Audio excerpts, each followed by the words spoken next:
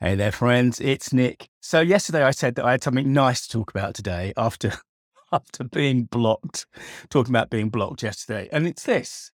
Well, you may have guessed it, depending on how long you've been listening to this podcast. But today, the 22nd of August, 2022, is actually our third anniversary. It's the third anniversary of the podcast. I started it the week after I got back from a holiday in Exmoor in the UK in 2019. And I guess it was that holiday was what you call one of those kairos moments. Kairos is a Greek word. It's one of the words they have that refers to time, the other being chronos. But kairos is more like the right moment or the opportune moment. And for me, that holiday, very often when I go away, I might have said this before, but it takes a few days to sort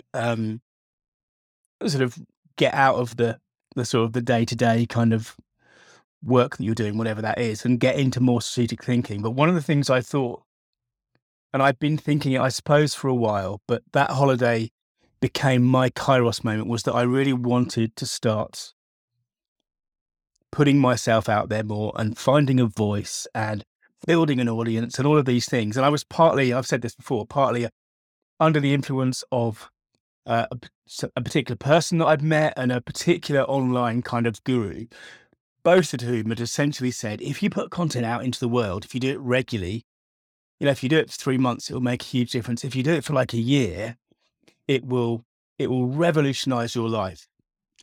And this sounded like something worth testing. I won't say I believed it, because I don't think I did really, but I certainly wanted to test it. And this holiday became this moment, this opportune moment to make that decision, because during that year, during 2019, we were about to have our eldest was about to start university, so that was going to be reasonably expensive, and there was another one going to be starting 2 years later, and I'd come to the realization in that year, in 2019, that my novel writing, I just wasn't quick enough. I wasn't going to the ramp of me writing the books wasn't going to be quick enough to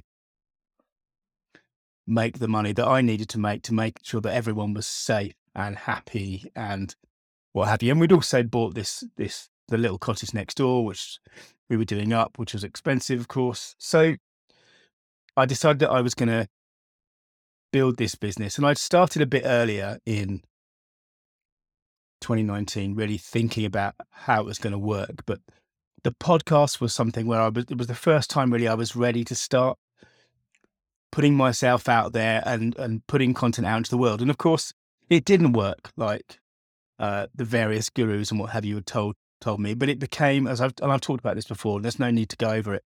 If you want to listen to why the podcast still exists, you can go to episode 1001, where I talk about it. But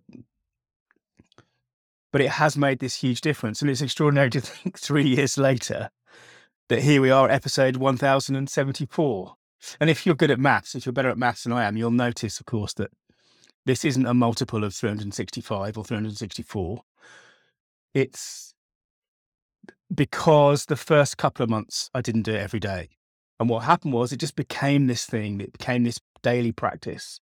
And it's been so valuable since then. So even though yesterday I was talking about being blocked in my work and blocked in my thinking, this is still my forcing function. This is still the thing that